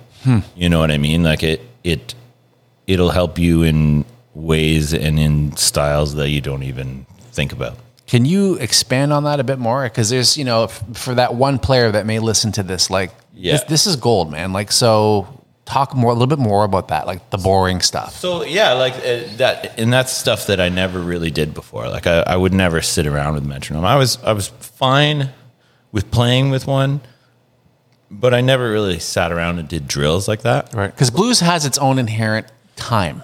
its own thing. Like, you know what I mean? It's its own rodeo. Yeah. Right. So, and I always kind of feared the metronome. It's like, I don't play with the metronome. It ruins the feel of everything. And, right. You know, I've really grown to, once you get into it and it gets into your brain and stuff like that, it's a great help, you know, like we have click going on in our ears the whole time. And I don't even notice it most. Yeah. It's just such a great tempo to have. And, you know, that helps you out everywhere. You know, think like when you're doing those little things and then you get to like a really fast one, you know, you get up to like,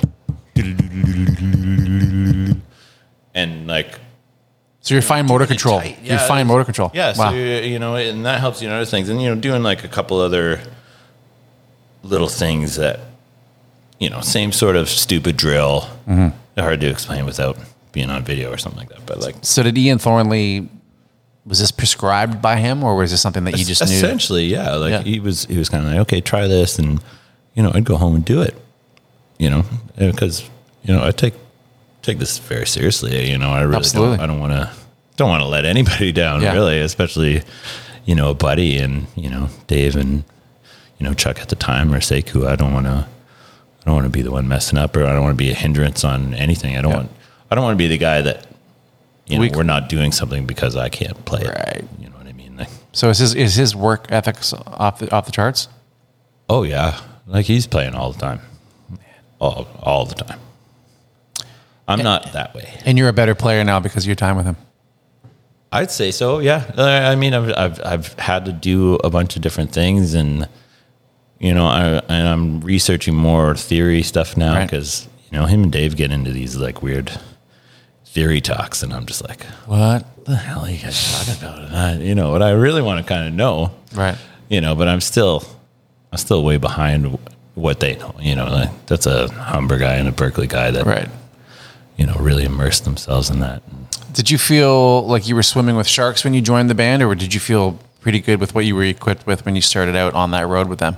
Well, I mean, luckily we had like 3 weeks of rehearsal before, because you know, I had done as much rehearsing as I could do, and you know, playing.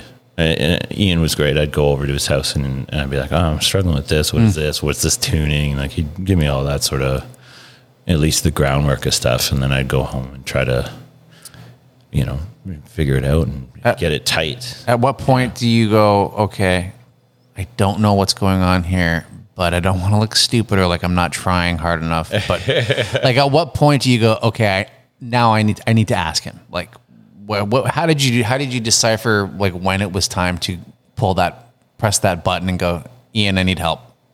Like I would do that before. Okay. Like we would, before we kind of went in, and I had a lot of time as well. Like I said, we met in February and he had sent me the new record by March, and I think it wasn't even released until August or something like that. So I had a lot of time to learn the new record, and I'd learned some of the other stuff because I'd played in Thornley before. You did? I did a couple of gigs, yeah. And so it wasn't all foreign to me, and getting used to the tunings and stuff like that, it was I was a little more familiar with. There's a few songs that I'm, you know, Albatross, he plays in a weird C tuning that I have no idea, like, and I'm just like, I'm just not going to do that. I'll be campfire guy, and I figured it out, just kind of standard half step. I think it sounds fine. I think it sounds good. You know, he's doing all the hard stuff anyway. So, you know. Do you feel, you know, maybe I'm reaching here, but the fact that, you know, with the passing of Brian, and Brian has been been there since the beginning. Mm-hmm.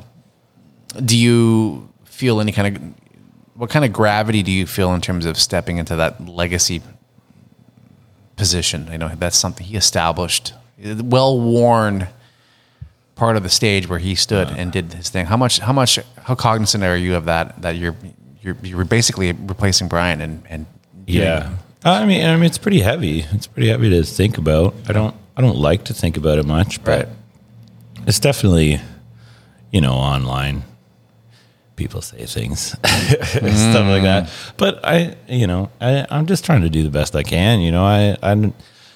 I didn't, I didn't ask for this really. Yeah. But, to hell if I'm not going to take it. If Absolutely. Ian Thornley comes up and says, I want you to be in Big Rec. Absolutely. Yeah, I'm going to do that. Michael Jordan asked you to play. Play for the Bulls. Yeah.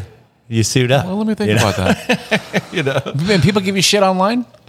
Yeah. You freaking bastards. It's just like fan groups are, God bless them. They're great. But, there's always somebody who's just like, well, was Brian American? Yeah. Yeah. Do you know the story of Thornley, Ian Thornley's story at Berkeley? Because I read this in Guitar World in 1999. Do you know what happened? Really? Do you know what happened to him? He played guitar so often and so loudly that they kicked him out of his dorm room. He may have to ask him if this is true, but they basically ended up putting him in, situating him in the boiler room because he played so loud so much at the time. And I think that the first Big Rec bass drum was it was a marching band drum from Berkeley's. Oh yeah. Yeah. Oh, that makes sense. Yeah. I haven't heard that story. I'm pretty sure that's what I read. I had all those Guitar Worlds. I never saw a Big Rec in it. It was in the whammy bar section, like the small incidental. The first 5 pages. Right. Yeah. It was the little minor shout outs. Yeah. Guitar World. Wasn't that such a special when the new Guitar World came out? That was the only way you could learn tunes back Absolutely. then. Other than learning them on your own. Any standout? I'm kind of thankful for. Yes. Any standout episode or issues of Guitar World was this is a special one. Ones that you still have, maybe. I still have all of them, and they're in my aunt's basement. I love it. God bless her heart. I love it. But unless she's thrown them out by now, I haven't looked at them in years and years. It's so stupid to keep them, but.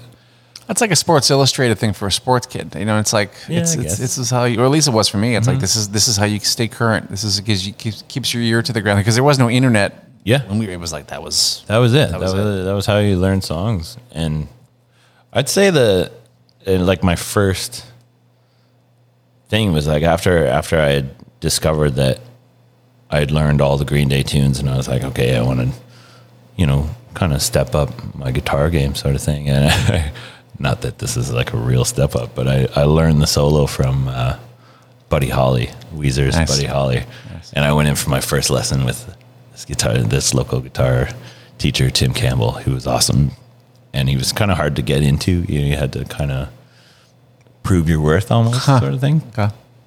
Not in a crazy way or anything, but so I went in for my first lesson. He's like, oh, what do you know? And I'm played a couple things and then played the solo from him. And he's like, okay, nice. This doesn't make any sense. He's like, do you know what you're doing? I'm like, well, I read it in Guitar World. Huh. But you could tell with your inflections and your tone and your... I did kind of get it. I kind of, figured it all out. Weezer was one of those bands that at first glance, they seem silly, but they're highly intelligent and they're very good players. And Rick Ocasek, who produced that Blue album, it was a work of art. Yeah. He engineered that in a way that it was designed to sound great, really loud. Right. So they did it like how they did in vinyl back in the day. So if you crank Blue album, it's fires on all cylinders. Yeah. Cuomo's is a great player. Right. So I don't know. I don't think of a specific sort of Guitar World that kind of changed me, but I just remember every month. It was kind of I think it was my birthday present. Nice. After 14, it was Guitar World subscription. Which was kind of frustrating because it'd be out on the newsstands before you got it. I never liked the subscription thing because they would always be folded and damaged. And I liked going to the store and seeing it. And I'm like, I'm just going to get it from there. Not pick the first one. Exactly. And God, please let it be a good rollout poster. Whose guitar is it going to be? Oh, damn. That was my walls, though. My walls all... I keep having questions for you, and I keep getting derailed by my own thoughts about the next... I'm really good at just going on tangents, so I apologize for that. No. This is good. We got up to me moving to Toronto, I think, and then we just started rocking. We went down the yellow brick road. So in your travels of touring and inadvertently bumping into people, any landmark hero moments that you were able to meet or play with or share a stage with? Stage with. It's kind of low hanging fruit questions, but you got to ask because it's always amazing who bands. I did get to, like, I'm a huge Doyle Bramhall fan. Yeah? Doyle Bramhall Jr. And Sass is really good friends with them. So he was playing at Peter's Players in Gravenhurst, a tiny little place, and so she got us tickets, and we got to go to dinner with him. And it's like the hottest day of the year, and we go to this place that doesn't even have a fan, like no air conditioning, but there's not even air movement at all. Like the waitress walking by is like the sweetest relief in the world. So I'm dying of heat. They all knew that I was kind of obsessed with Doyle, so they put me right beside him.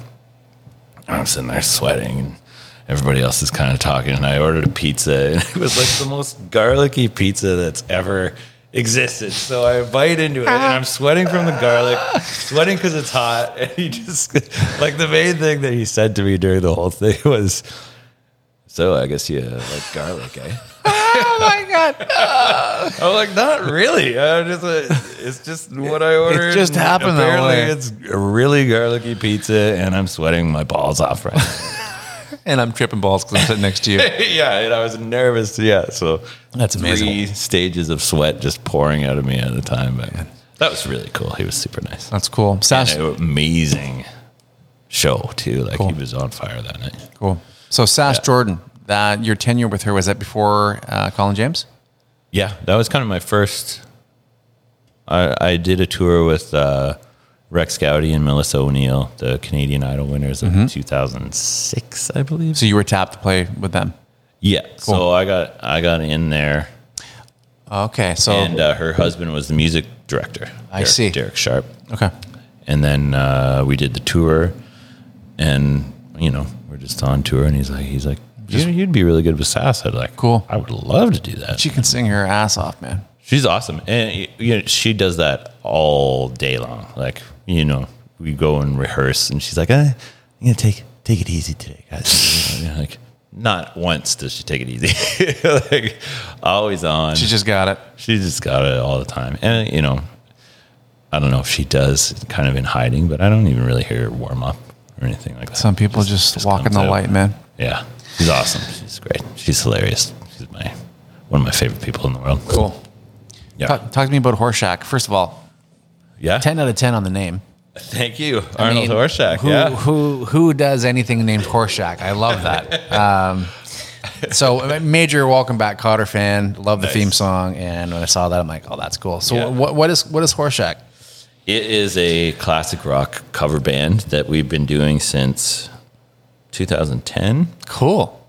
and we played at the Orbit Room every Sunday until it closed down. Just the pandemic, caused that, and we were at the Wheat Chief kind of when things opened up on Wednesdays again, and it's just basically, it's fun for us. Like, we don't really love to do the typical bar band sort of stuff. What do you do? Like anything from like Thin Lizzy, Tom Petty, Nice. Beatles, Boston, Cool. Ace. Nice. Nice. It's good. Oh yeah, love Right it. on, man. And So it's intelligent. Pink Floyd. Yeah. We're like, entertaining a crowd isn't lost on us, but we really put the emphasis on songs that we like. It's a well curated set. Yeah, and we basically call it our bowling night because everybody's busy. Everybody's in other bands and stuff like that. I love that you've been doing it for 12 years. That even the commitment to your fun projects is very good. Oh, yeah. That's Yeah. awesome. By the way, I love it. I've been doing this for a year, and I've sung into the microphone 3 times. I don't do that. I don't sing into the microphone when I'm interviewing. Apparently, I'm doing it tonight. Nice. So Horseshack is a fun outing for you guys. Yeah, and like we don't chase. Like, we don't want to really get into the corporate world or anything like that. We're just, we kind of do what we do. And sometimes we get asked things, and we're all kind of busy with other stuff. When are you playing next? I would love to see a set. We actually don't have another gig booked right now, but we're hoping to get another regular kind of in. I would Toronto. love to see that. That'll happen soon. I actually, it's a lot of fun. I write and record stuff, but I'm like, man, I just want to play rock and roll. Like I've actually thought about like, I might go back to 1994 and put an ad out and just do a cover band just for shits. Yeah. Well, I've always loved it because, no matter what in Canada, really, it's not enough to, no matter what artist you're playing for, it's not enough to really make a full-on living. Gotta hustle, yeah. Yeah, so God bless you. Being in a cover band is the best way for me to make a living, really. Like, some people look down on it or whatever, and I'm just kind of like, Pete's working at Starbucks. Dude, you're getting paid to play music. Yeah, and it's songs that we love, and luckily I've gotten to be able to do that, and we're all kind of like-minded in that sort of thing where, we just want to have a good gig, have a weekly, maybe fill in the odd Friday, Saturday, if it's the right place, The second I see it on your Insta, I'm going to be there. Awesome. I need a good night out to see that. What was the last Another good one on Sundays I play with Rick Van Dyke and Jimmy Reed. We're called Chris Van Reed. Is that Shore Grill and Grotto? So that's current. Yeah. So this, like, every Sunday you're playing there? Yeah, it's kind of been like born out of the pandemic when we weren't allowed to use drums or anything, and we were kind of bubbled up because all our ladies are friends as well. And right. So what's the genre? Like, what do you guys do? We kind of do everything too. Like we kind of focus on harmonies. So is it acoustic or is it like full band? 2 acoustics and 1 electric. Amazing. Yeah. So it's just 3-piece sort of thing, and it's just harmonies. Like we just love singing together. Basically, take my wife to come see you. Yeah, it's a great, like 5 to 9. It's early. Kids are welcome. Bring your dog if you want to. Yeah. Yeah. Oh yeah. Cool, man. Indoor, outdoor? Outdoor during the summer. I think it goes until end of September. Cool. And then we move inside. So we've spent a lot of time talking about, we're about an hour and a half. We're going to start winding our way down. Thank you, by the way, for just being awesome. No, this has been great. Yeah. I hope that every time. Cherry Barnes Burdock. What do you think? What do you think of the hipster beer? Sour cherry Brett beer. What is Brett beer? I have no idea. What do you Brett. What do you prefer of the two? I'm a Coors Light guy, so anything close to that, I'm gonna go with this one, the pink one. What is that? I have no idea. It's a Japanese name. Hagoromo. My hope is every time you have a pad thai, you think about the Rocket Top Godspeed podcast. Brewery. Cool. That's mine. Okay, this isn't so bad. It's Burdock, Cherry, and Barnes. As far as craft beers go. So it's quite the endorsement. I mean, for a Coors Light guy, I guess it would be. So it's easy to get lost in the tinsel of, you play with so and so, but you are obviously a songwriter and musician in your own right, and you're doing your own thing. How active are you pursuing the Chris CADDELL thing? I mean, I have a record in the can right now that we're kind of, plugging away at, and we started recording it in 2020, did a couple of sessions. It was one of the things in the pandemic that I had to kind of learn of, like, recording at home. I've never really... That was my next question. So you weren't traditionally in a studio, you were tracking... We went to Jukasa and did the bed tracks and stuff like that. Yep. But, it was a weird time because... I'd never spent that amount of time not playing. I never even thought about... What did you do with yourself? I mean, because your income is gigging. Yeah. What did you do? We're taking another sidestep again. I kind of hung out for a little while. I'm calling it the everybody's life nap, and I just kind of hung out, and then my friend of mine convinced me to do a live stream for his bar. It was Lou Dogg's thing, who used to be in Hamilton here, and he's like, just do a live stream, and I'm like, I don't know, man, seems kind of lame. Like, I don't want to be the guy like sitting there, here's a song, and just being acoustic alone in your room. It's not the best showcase for yourself. You know what I mean? Like, it's, if you're John Mayer, you can get away with it because you're known, right? But yeah, I mean, like, am I gonna be that sort of thing? So I tried it, and I was like, well, I want to do maybe just kind of like a late night talk show sort of vibe. Yes, I've seen that. Yeah. And I'm like, okay, cool. I dug it. Yeah. And I'm like, well, let's have some little segments. Let's have some fun. Let's have a drinking game. it got really popular. So like, we had a little PayPal thing, and that kind of awesome, kept us afloat. Like people were pretty generous, and like, and COVID, it was a lot of fun. Like it was probably I say it's like the best and the worst thing for our sanity at the time, because it's a lot of work, as like for, even for podcasts and stuff. It's not just like turn the microphones on and go. No, it's a lot of stuff involved. COVID was a 2 years of reinvention for a lot of people. Yeah, exactly. So, I mean, during that time, it was like, I was in San Francisco, Oakland, when the pandemic kind of like reached its kind of, everything's shutting down. The borders are getting shut down. So they're like, we're flying you guys home right today. So I was like, okay. Wow. Coming home. And then, I hadn't really spent that time away from a guitar ever, in at least 25 years. Wow. Like to have, I think I had 2 vacations, one each year before, because my fiance kind of forced me to do it. You're stopping like, now. We're going away. Right? Yeah. Because I'm away a lot, and I understand she, have some quality time, and it was great. But like 7 days not playing a gig, weird, totally weird. And then the pandemic hits, and then all of a sudden it's like 6 months. 6 months of your ears not ringing. What? Nice. Do you have tinnitus, my friend?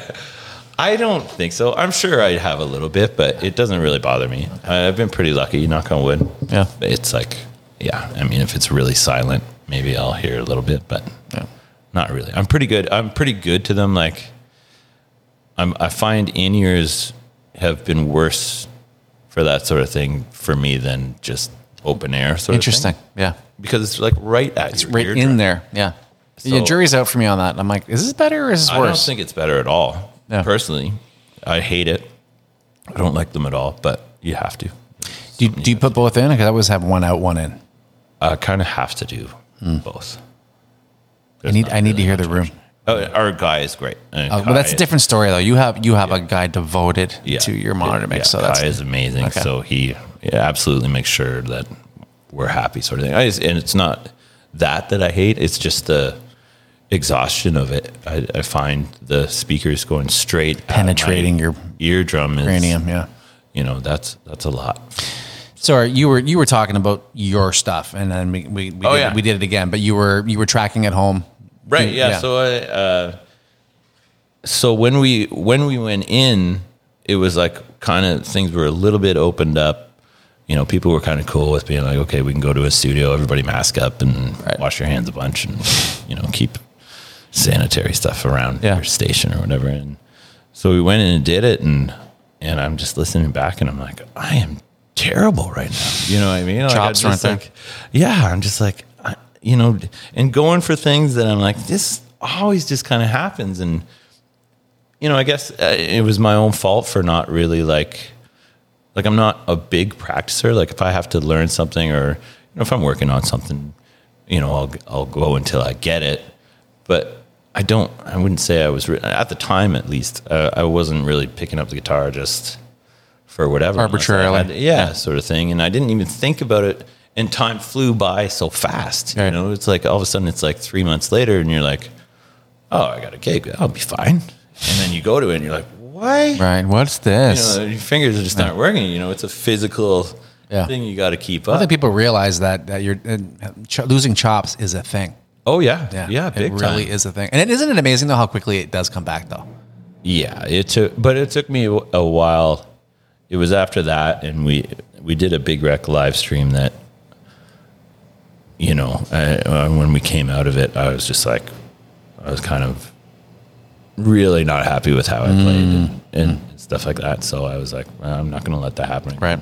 So then I really got into doing that, but then I had to redo all the guitars that I had done in the studio. Like you redid it, them, anything like kind of acoustic slide sort of stuff, for some reason that kind of worked out. But anything electric, I'm just like, that's just boring stuff. So I figured out Luna and got one of those Universal Audio aux boxes. Yeah. so I could do it in an apartment. I live in an apartment, or a condo. So I can't be loud, but I want the tones to be good. And so figuring out how to do that. A great invention, by the way. Oh, it's amazing. Yeah. Yeah. Saved my life. Like, Pretty really, cool. like, it's going to be most of the guitars on my record are to that. What an invention. Yeah, it's amazing. And it's surprising the combinations of things that end up being, Yeah. For those of you who may not know, the aux box is a contraption of amazing witchcraft that basically you only get certain parameters of sound and tones out of amps that are pushing air and are loud. And the valves and the amps are warmed up and yada, yada, yada. And you have to crank it. And if you live in an apartment, you're going to get kicked out. So this thing allows you to have the loud tones at minimal volumes. Yeah, just headphones. And I was surprised at how, like, in your hands, you kind of feel it too. Cool. Even Really? though you just got headphones on. It's like, it really translates that way. So when's the album coming out? Oh, I don't know. I got to say, I'm not really pumped about being an artist. Okay. I mean, I like to write songs. I like to put stuff out, but it's never really made any money for me. It's always a money going out sort of thing. Yeah. That sounds familiar. I'm not too pumped up about it. I get so. But I like it. I'm happy about it. Don't get me wrong. No, I get it. But So SoCan pays me 35 cents a year. you're making a killing compared to man, mine. I'm getting paid for my art, brother. Paid for my art. Yeah, SoCan. Thank you, guys. It's my own fault. But. Complete quantum leap. I have to ask you this. Did you ever get into the band Jellyfish? No. Do you know of them? Should I? I don't know why I'm going here. Eric Dover was the lead singer for Slash's Snakepit. He was the lead guitarist for a band called Jellyfish. They were at LA. I remember that Slash's Snakepit. Yeah, they were. The bass player is a well-known producer in his own right now. I can't think of his name, but they were a bunch of young cats that were. Their aesthetic was very 60s, 70s, trippy, hippie, psychedelic. Maybe like in the early 90s. Psychedelia and 60s, 70s things was kind of coming in, and resurgence of it. And these guys were like Beach Boys meets Big Star meets Ace.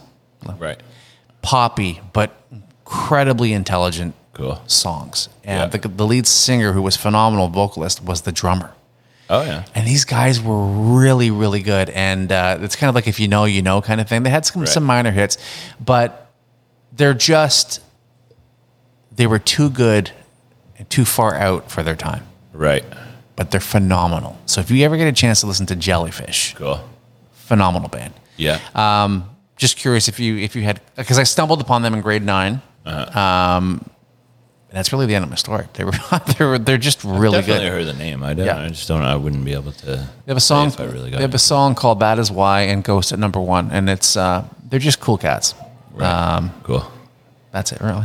Awesome. Yeah. So I think hopefully later this year I'll put out cool at least something. Do you have anything on streaming right now that a previous? I put out 2 records. Okay, cool. Before. Dude, this 2 hours has flown by. You've been a great guest. Thank you. Thank you. You're a great host yourself. Thank you. Have you enjoyed yourself? Yeah, man, this is great. I had a couple beers. Yeah, some pad thai. Slam down some pad thai. I appreciate you coming all the way from Toronto, man. That's that's only happened twice. I had a producer friend, Dan Hosch, Sidecar Recording Studios in Toronto. He made the trek out here. Cool. It's a big deal for me. I'm used to the drive. Yeah. Even though the traffic sometimes is. Yeah, it sucks. Yeah, but I'm going to have to get into these podcasts because I was listening to you on the way, and I'm like, this is a pretty good way to kill some time. I think you'd be good at it. Yeah, I think you would. We have a joke, my fiance and I are, for the last 3 weeks, we've had people come over and they're like, do you listen to podcasts? And we're both like, no. No. But that doesn't stop them. No. They're still like, oh, well, you got to listen to this. Dude, I just don't. I had the name The Rocky Talkie Podcast 12 years ago when no one had a podcast. Now literally everybody has them. It pisses me off. I got a WordPress name that I saved 12 years ago, and it took me till a year ago to start this. I'm like, oh, why didn't I do this? But anyway, busy doing other I'm things. into it though. This is fun. It was good to listen to you. Cool. All day and Cool. yeah. I appreciate you doing the homework. That's a big deal. I like to do that. I mean, I hate coming in cold and Yeah. not really know what's going on. Next big shows coming up for you that people can check out, either Big Rec or Colin James. When are the tours picking up again, or where are you on that cycle right now? I think right now we only have the one Big Rec show next weekend Where's that? in Manitoba somewhere. Nice. Do you guys fly out there or do you drive? Yeah. Okay. We took the bus last time, which was kind of fun. It takes a while though. Are tour buses fun? I feel like they would be great. Yeah. Man. I mean, it gets old pretty quick. I'm sure. I'm not going to lie. But the pizzazz of it at first is like, that must be pretty cool. It's kind of awesome. I mean, and then there's the other side that's like, I mean, generally there's some beers. Sure. There's, we just watch movies most of the time. And what are the bunks like? What's that experience like? it's like, Are they small? they're not big, but you get They're not big. used to it. I guess it'd be like this. Okay. And I'm about as 6 foot as it gets, and I fit kind of almost perfectly. Is it an elevated wall so that you don't roll out of your bed, or how does that happen? Like, No, there's just a little curtain. really? Yeah. You And just I've always been a top bunk guy. I don't know why. I think I was just kind of relegated there early on in my career. How do you get into the top bunk? You climb. Yeah, it's a stupid question, but like I've never seen a ladder, or is there a ladder No, that there's never a ladder. you just step on the bottom bunk and You throw your leg around? Hold on to your bunk, the top Yeah. bunk. Step on the second person's bunk, and then kind of propel yourself in. I just want to acknowledge that Chris CADDELL of Big Rec has explained to me and shown me physically how to climb into a tour bus bunkie. So you jump up, and then you kind of do a roll. Okay. Yeah. See, but this is And the top bunk is it's dicey. Like you can't just lay like straight. yeah. You kind of have to be on your side and like keep a knee out. See, here's the thing, bro. I'm a maniacal sleeper. Like my wife sleeps like a corpse. Oh yeah, She will just roll out of bed and the bed's made. She doesn't move. right. Dude, I fight with my sheets. Like Yeah. I hug in between my legs. Like it's I don't know if I could do the tour bus bunk. Yeah. Well, I mean, if that's. But anyway, There's something about the find hum of the bus. Yes. And then, just rolling down the road. It depends on the driver too. I mean, as long as a band like Big Rec, do you eat well on the road? You guys got a good scenario, good per diem? actually, yeah. Like I'm not a very good, barometer for that because I like my fast food. And You easy to stuff. please? What's your go-to fast food scenario? McDonald's. Okay, so Double Big Mac. oh man, extra sauce though. No. The ratio is off. You need to add more sauce. I don't think so. They've gotten a little crazy with the sauce lately. Yeah? Yeah. I feel like Double Big sometimes Mac, it's even eh? too much. Yeah. How frequently? How often do you go to McDonald's? I'm not bad. I mean, every other week. Yeah, Yeah. that's pretty good, man. That's Yeah, you're committed. I mean, I love that stuff, but if I have it 2 days in a row, I'm like, ugh. But do you have a starter? Like, do you like the McDouble and then the main course burger? It depends on my hunger. Yeah. But if I'm doing the Double Big Mac, I'll pretty much stick to that. I think But I'll get some nuggets because See, my fiance, she's So you always do. like, no, I'm not hungry. my daughter Layla then never you gets bring her them nuggets, home and I always end up. But I think every generation has their McDonald's moments. But if you're from the '80s, Yeah. there's something like when you smell. Yeah. It's nostalgia. And that's the thing, like the Double Big Mac is probably the size of what the Big Mac was at that time. Yeah, or the Grand Mac is like what the '80s Big Mac was. Yeah, kind of. Even that's thinner. I tried the Grand Mac. I was rooting for it. Overrated. Yeah, the I was bun rooting ratio for it. is not right. Oh, it's terrible. Okay, what's a close second for fast food for you? I guess probably. Are we including like sub places or Sure. just like burger places? Whatever you want. A pita bit. Yeah, Yeah. I was not expecting that. Yeah. Cool. When was the last time you had a Whopper? I had one. See, I do love me some Burger King. Don't get me wrong. I hated Burger King, and then the last year I'm like, this is good. Yeah. I feel like they've gotten their shit together again. The double quarter pound king. Come on, yes. Yeah. So good. We've covered a lot of ground here tonight. I know. I got this pad thai here. I gotta stick to that. I love it. I did do McDonald's the other day, so should be good. Man. Yeah, Burger King, I would say. Yeah. It's gotta be up there. They gotta step up their fry game, though. They do. It's terrible. Wendy's has also upped their ante a bit. Are they? Yeah. Are they getting their fries together? They always say they are, and then they're just the same. Pound for pound, man, McDonald's. Yeah. Pound for pound. I mean, it just wins, really. It really does. Because there's nothing they make that sucks. Yeah. Maybe the McRib. I've never even tried I don't get it. I won't even go there. Nah, it's not. No. I'm pretty, set on my ways. If I go to a restaurant and I get something that I like, I'll get that until I die. What's the drink you get when you have McDonald's? Iced tea. Really? Most of the time. Really? Or cola. You don't want that burn of that swallowing after your big bite, and it's like, I do kind of like it. It depends. Depends on my mood, but mostly iced tea. I love iced tea. Can I just share with you a stupid nerdy Absolutely. fact? Please do. When I was a kid, grade 2, 1984, I would lie in bed and daydream about the fact that I was on the Death Star. And I was like a Han Solo type, and my best friends were like Luke, and Yeah. and the girl that I had a crush on was Princess Leia. And in these high tech rooms, we would push a button, and McDonald's meals would just come out of the wall, and you'd eat them. And that was my apex daydream: Star Wars characters, So great. Princess Leia girlfriend with McDonald's coming out of the walls. I hope the future has stuff like that, and then it just came with a pill that took away all the bad stuff. Yeah. It, you know? So you just like Back to the Future, where you have that little pill-sized Pizza Hut and you microwave it, but reverse. Yeah. So it'd be like, if you're like, okay, I had McDonald's yesterday, can't do this again. Be like, I gotcha. Double Big Mac. I gotcha. Yeah. You just get whatever minimal nutrients are in it. As we wind down here, I'm a chef, so I'm allowed to ask these random questions. What is your if you could snap your what's your favorite food?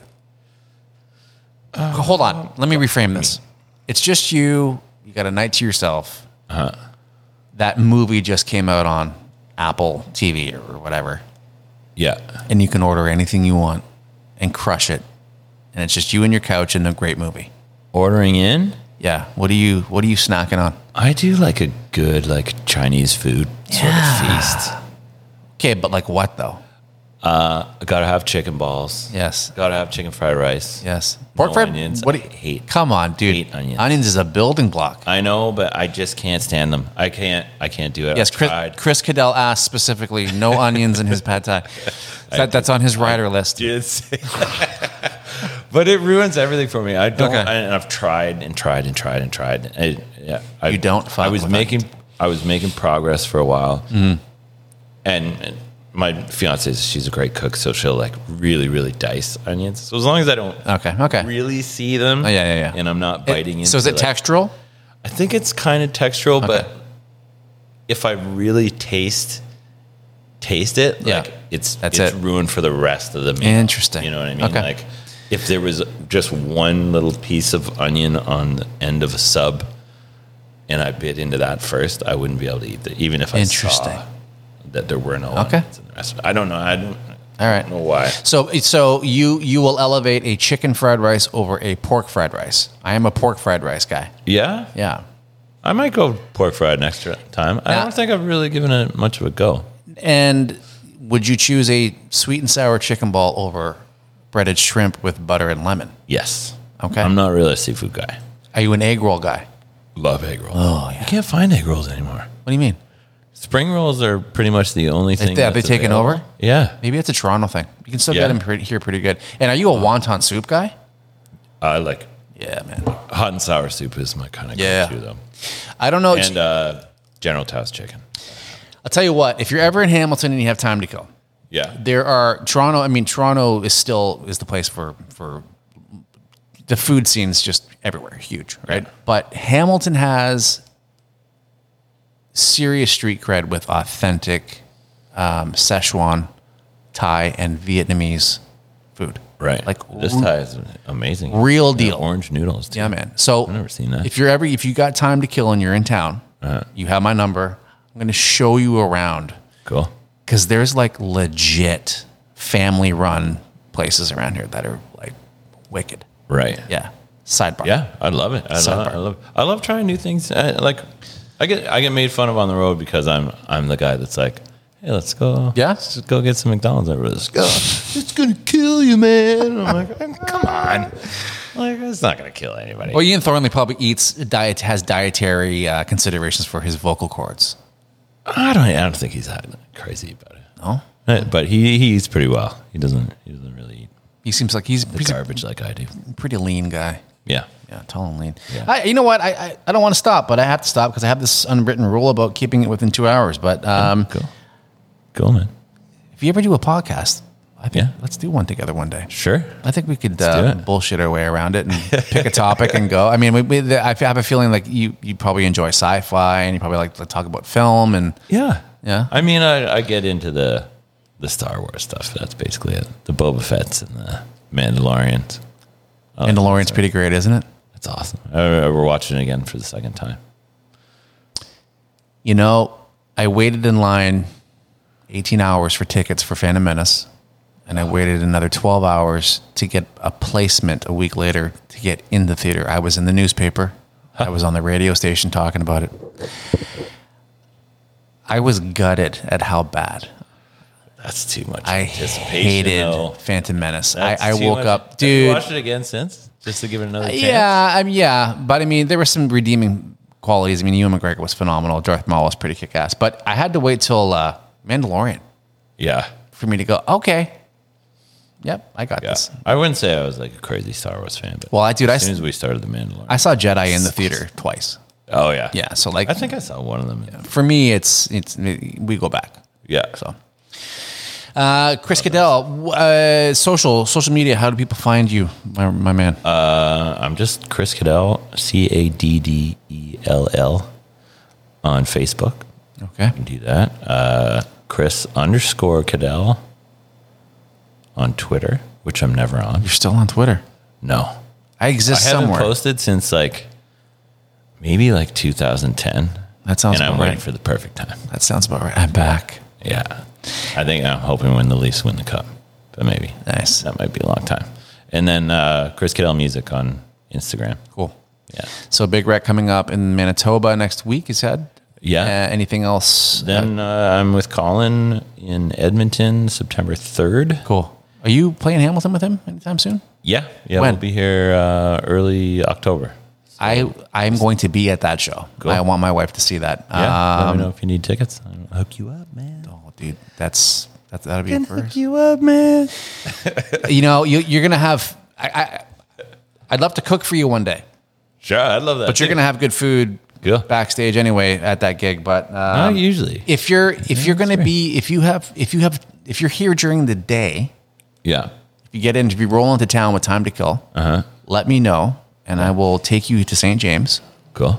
and feed you a feast, I love it. and have you come check it out here. We're just down the street too, right? Yeah, you're not far at all. Yeah, At all. not You're like even 3 walkable. blocks away. Yeah. Chris Caddell, this has been one of the better 2 hours of my podcast life. Thank you so much for being a sweetheart and saying yes and coming an hour out of your way through shitty traffic. No problem. And I had a great time.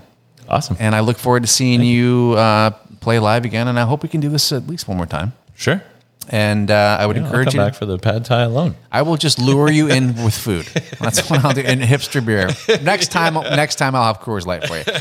So thank you guys for joining us for episode 38 of the Rocky Talk podcast with, I'm going to say my now friend, Chris Caddell of Big Rec, Sass Jordan. Please help me with the other guy's name. Colin James. I'm sorry, Colin James. And Horse Shack and Chris Caddell Music. Thank you guys. We will see you next. Well, we are right down. Oh, we got down to the 1 wire minute, here. 1 hour, 59 seconds. Anyway, Chris, thanks, man. Thank you. Appreciate it. See you soon, guys. Bye.